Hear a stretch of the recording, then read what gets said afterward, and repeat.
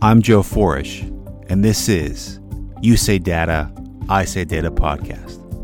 We talk about data, analytics, and its impact on business and society. We are the podcast for the Analytics Impact Network.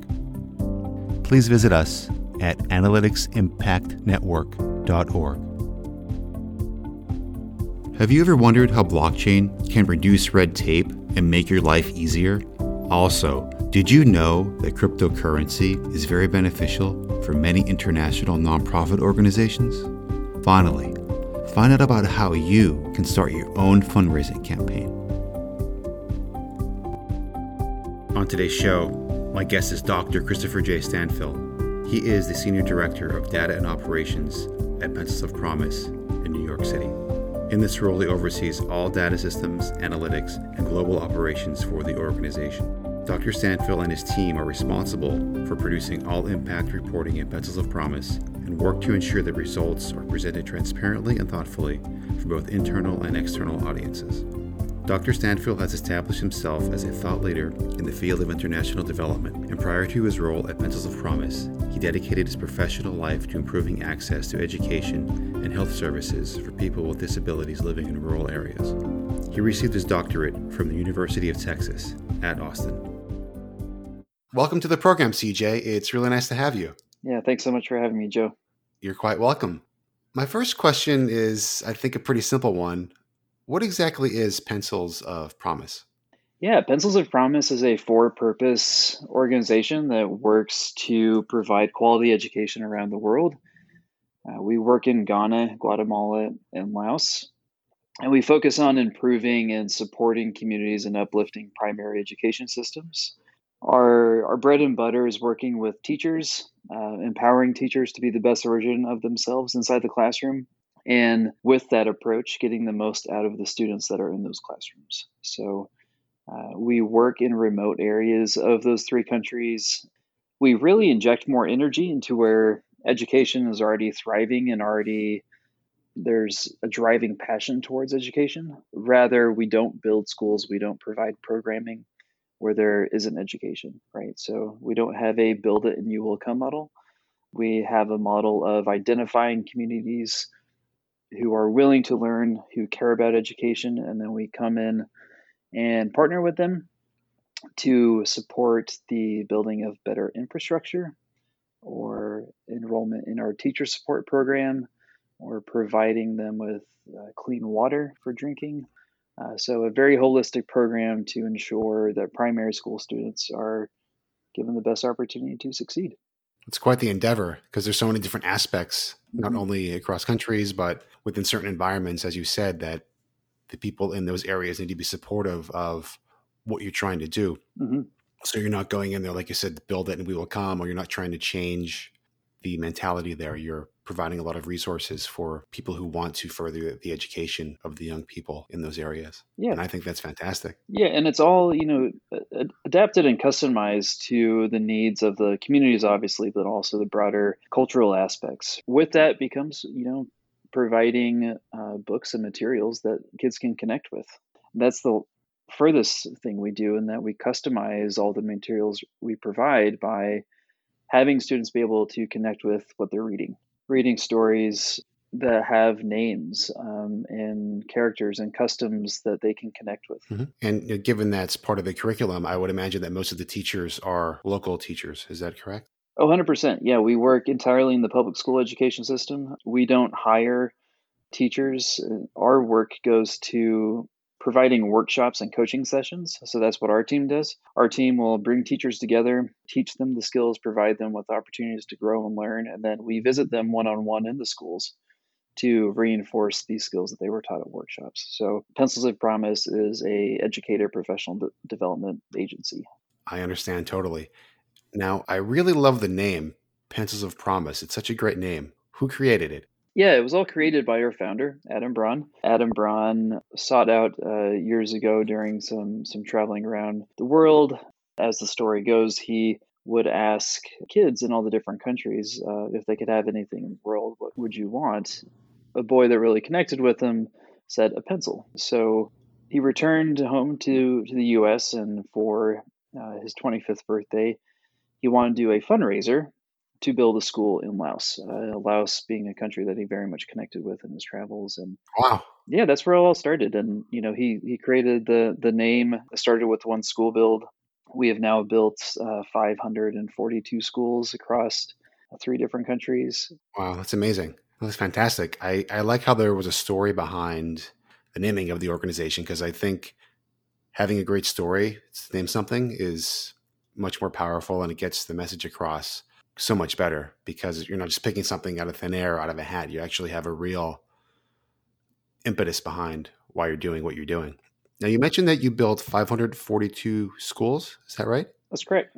Wow. Out of those schools, how many students have you educated thus far? So currently, as we speak, we have about 110,000 students enrolled in all of those schools. Wow. If you think about primary school, 5 to 6 years varies in each country. Yes. Students progressing from year 1 all the way to year 5 or 6, you continue that enrollment and bringing new students in, graduating students every year. So yeah, it's a continual flow. What's really cool, and my favorite stat to share about our infrastructure, is that 100% of those builds are open and operational to this day. So from 12 and a half years ago, when we built the very first school, which is a school that we continue to have a very strong relationship with.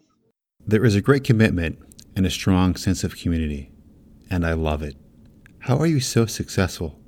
Again, going back to that community connection, our continual commitment to these individuals on a very grassroots level shows, or is proven by, this 100% operational over the course of 12 and a half years. It really sets us apart from other international development organizations, humanitarian aid, where it can be and often is a drop it and leave. You come in, drop your product, drop your training, do this, take a picture, tell everyone at home, then you go off, and the resources, the initiative inevitably dies out over time. Is what we've created very much so is something that can live on, Right. and through the power of the community members that lead it. So it's very much driven by behavior change, buy-in on all levels. And once we do, quote unquote, exit a school, exit a community, we exit with the idea that everyone has the resources to continue the activities that we've encouraged. Oh, so there are schools that you've opened that are no longer under your purview. They're operating independently? So all schools, yeah. So all schools operate independently from day one. So all schools are public schools. Is what we do is we provide the portion of the finances to actually build the infrastructure, but the school is always ran by the Ministry of Education. We don't own any component of the school. We help with upkeep. We finance and support and fund repairs, add-ons to infrastructure. The teacher port program pay for the workshops. We pay for transportation to and from the workshops. We pay for the materials.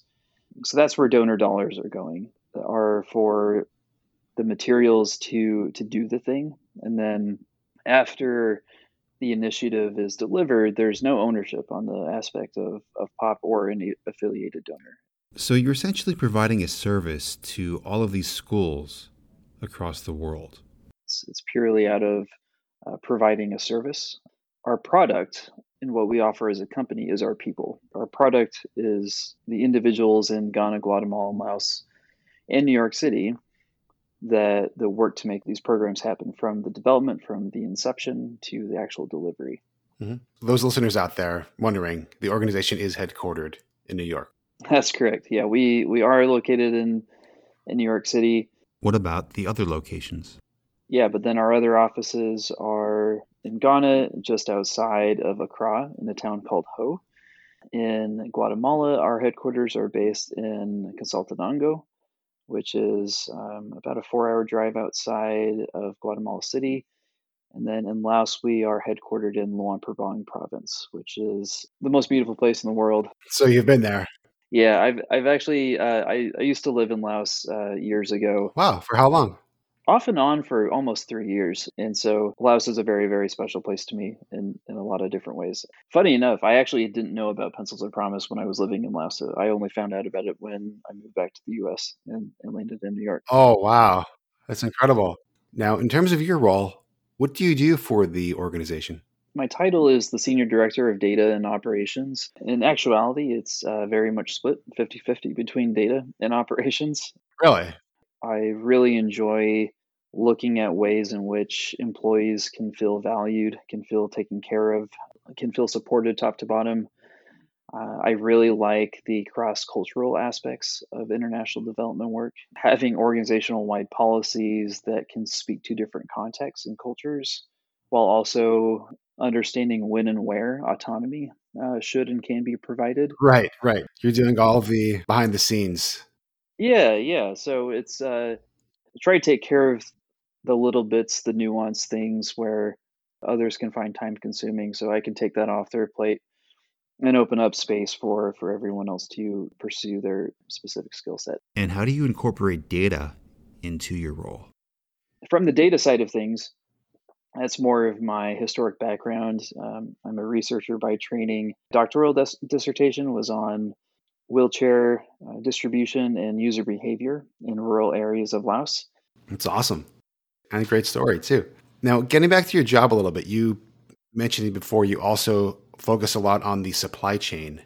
And that sounds like a really complex job because you're dealing with so many different countries, organizations within those countries, and time zones. So, how do you go about doing that more so from a data perspective? So I have a great interest in supply chain management and getting products into different parts of the world, and then putting very robust research methods to practice and understanding how that user is engaging with that product. So through mixed methods, both quantitative and qualitative, painting a very full picture and telling a very comprehensive story about the user experience. And that's very much how I handle my overview and oversight of the data that's being collected and analyzed and interpreted across Ghana, Guatemala, and Laos is how can we tell the most comprehensive story about the impact that we're making? Okay. So for the external perspective, but then how can we use data in a real-time way to inform our progress and inform iteration? So, you've explained how you use data externally. What about how you use it internally? I've very much preached the use of a feedback loop within our teams to make sure that all data that we're collecting is being understood, interpreted, and shared with our team members, to where we're having results sharing meetings, to where we're talking about the data, we're talking about results, the good and the bad. The findings and failure, in my opinion, are just as important as your significant differences in effect sizes. It's just as valuable to me to be able to show and understand what does not work and document that and share it and be transparent about that, as it is to say we've made a lot of great progress and here's a great program that shows a massive effect size and we're going to change the world. So I've continually have a dream to get more of our work in peer reviewed journals. What are some of those journals that you would want to get your work into? I think anywhere from evaluation journals like the American Evaluation Association, various education journals. There's a handful of aid and development journals. Plus One, we're going through a review process right now with the Plus One folks. So yeah, I mean, I do believe that the data we collect and the analyses that we conduct are refined enough, and the work that we're adding to the education space and international development space, I feel it can very much add to the academic literature. But then I also, coming from a history and a background in academia. Yeah, how are you able to navigate all of that? Yeah, so the best example of our work in supply chain, and it's not a project that I directly oversee, but someone who I support a lot does oversee it. He's stationed in Ghana, and in Ghana we have thousands of e-readers in circulations. So with these thousands of e-readers, it's very important for us to identify what products are working, what products are broken, what products are out to the manufacturer for repairs. We were collecting all of this information in a spreadsheet, and it became chaos. It sounds a lot worse than chaos. It sounds like fingernails on the chalkboard. So what did you do? So is what we ended up doing is we developed a barcoding system and integrated that into Salesforce. have a very robust use of Salesforce throughout the company, both in a very traditional fundraising side but from the programmatic side, we have a very innovative use of the platform, and that's how we track all of our work. So we track all of our school builds, all Right. of our teacher coaching sessions, all of our teacher observations, student literacy data, all of the data that we collect about our programs is stored and cleaned, reported, put into dashboards, visualized in Salesforce. Got it. And then once you get the information in Salesforce, are you extracting it and using any other sort of software to analyze data for any sorts of analyses like regression, for example? Yeah, absolutely. So for student literacy, we run regressions on all of the yearly student literacy data. So we collect pre and post tests at the beginning and end of every school year. During COVID, that's been a little tricky because schools have been closed and now they're back open in all three countries, with the most restrictions happening in Guatemala. But in a typical school year, student literacy assessments are taken at the beginning and end of every school year. And then those two data points are ran through a regression in either Stata or R. I'm familiar with R. Our data analyst, very skilled in Stata, and then gained a lot of great skill in R. I've spent a good amount of time in R, and I understand that doing regressions in the program are relatively easy. Have you used R in any other way beyond regressions to look at your data sets? Another component in where we are using R is to look at a longitudinal study data analysis, and that we have tracked a cohort of students, the same cohort of students from third to fourth to fifth grade in Laos, given them the same student literacy assessment at the beginning and end of every school year. And we are comparing that group of students who have been in Pencils of Promise supported schools to a cohort of students who are in schools without Pencils of Promise support. We've maintained a very strong cohort throughout the 3 years with very low attrition, which we're all really excited about. We believe that we've tracked, even from year to year, some pretty great looking changes in different components of the assessment. So once this last timeline of data is collected here in the coming weeks, we'll have this full longitudinal data set that we can start to enter into our model that we've been refining over the last year or so. And then, starting seeing what different outputs are coming out and different ways in which we can draw some interpretations. That's fantastic. And in the grander scheme of things, clearly technology and data have been impacting and changing education. But where do you see that change in the next, say, 3 to 5 years? The challenge that will forever face organizations like Pencils of Promise that primarily partner with remote communities where there's little access not only to Wi-Fi connections, but electricity at times, Of course. is understanding how these more urban centers will likely become more digital faster, and trying to understand ways in which we can mitigate inevitable gaps. And maybe this digitizing of urban centers will expedite and increase the provision of electricity and broadband throughout countries and throughout components of the world. But yeah, I think in the short term, to what you say, 3 to 5 years, I've been thinking a lot about that lately, and that I don't know about in 3 to 5 years if the communities we partner with will have the infrastructure for broadband and robust electricity.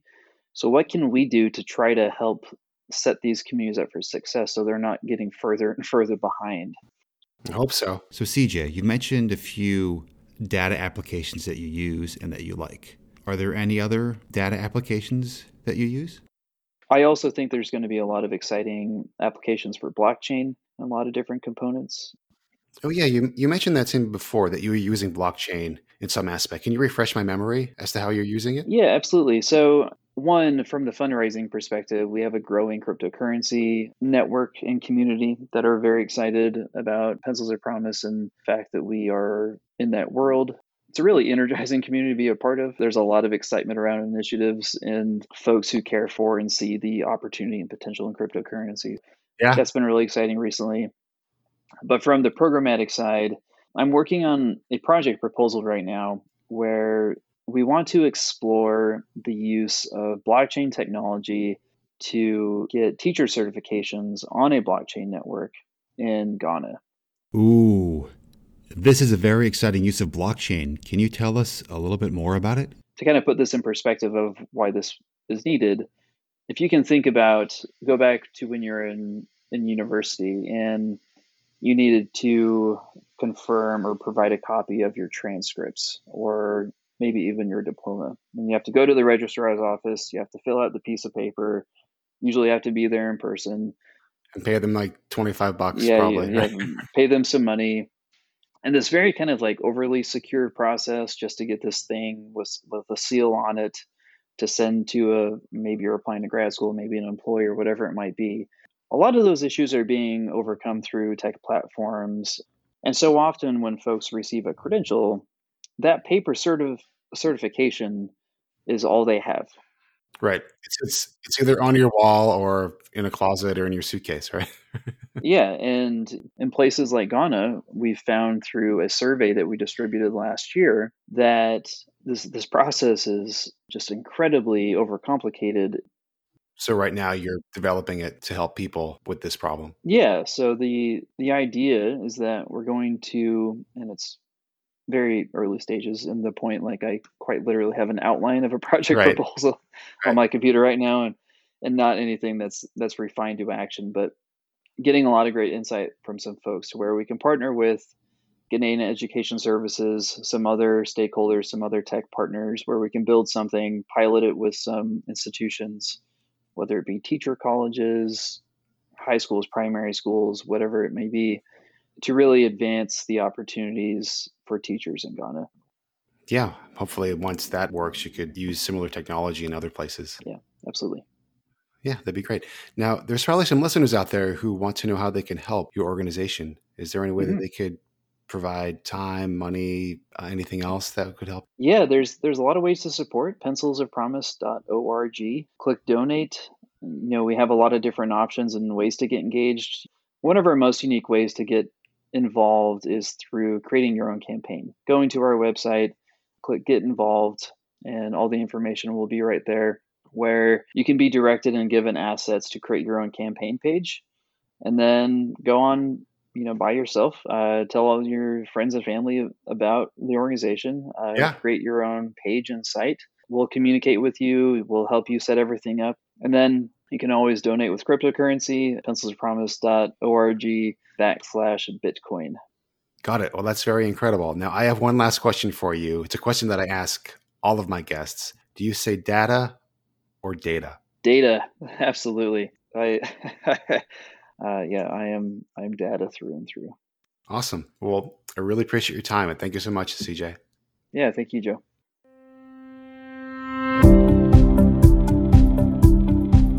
Thank you for listening to You Say Data, I Say Data podcast. To become a member, sponsor, donor, or podcast guest, please visit us at analyticsimpactnetwork.org.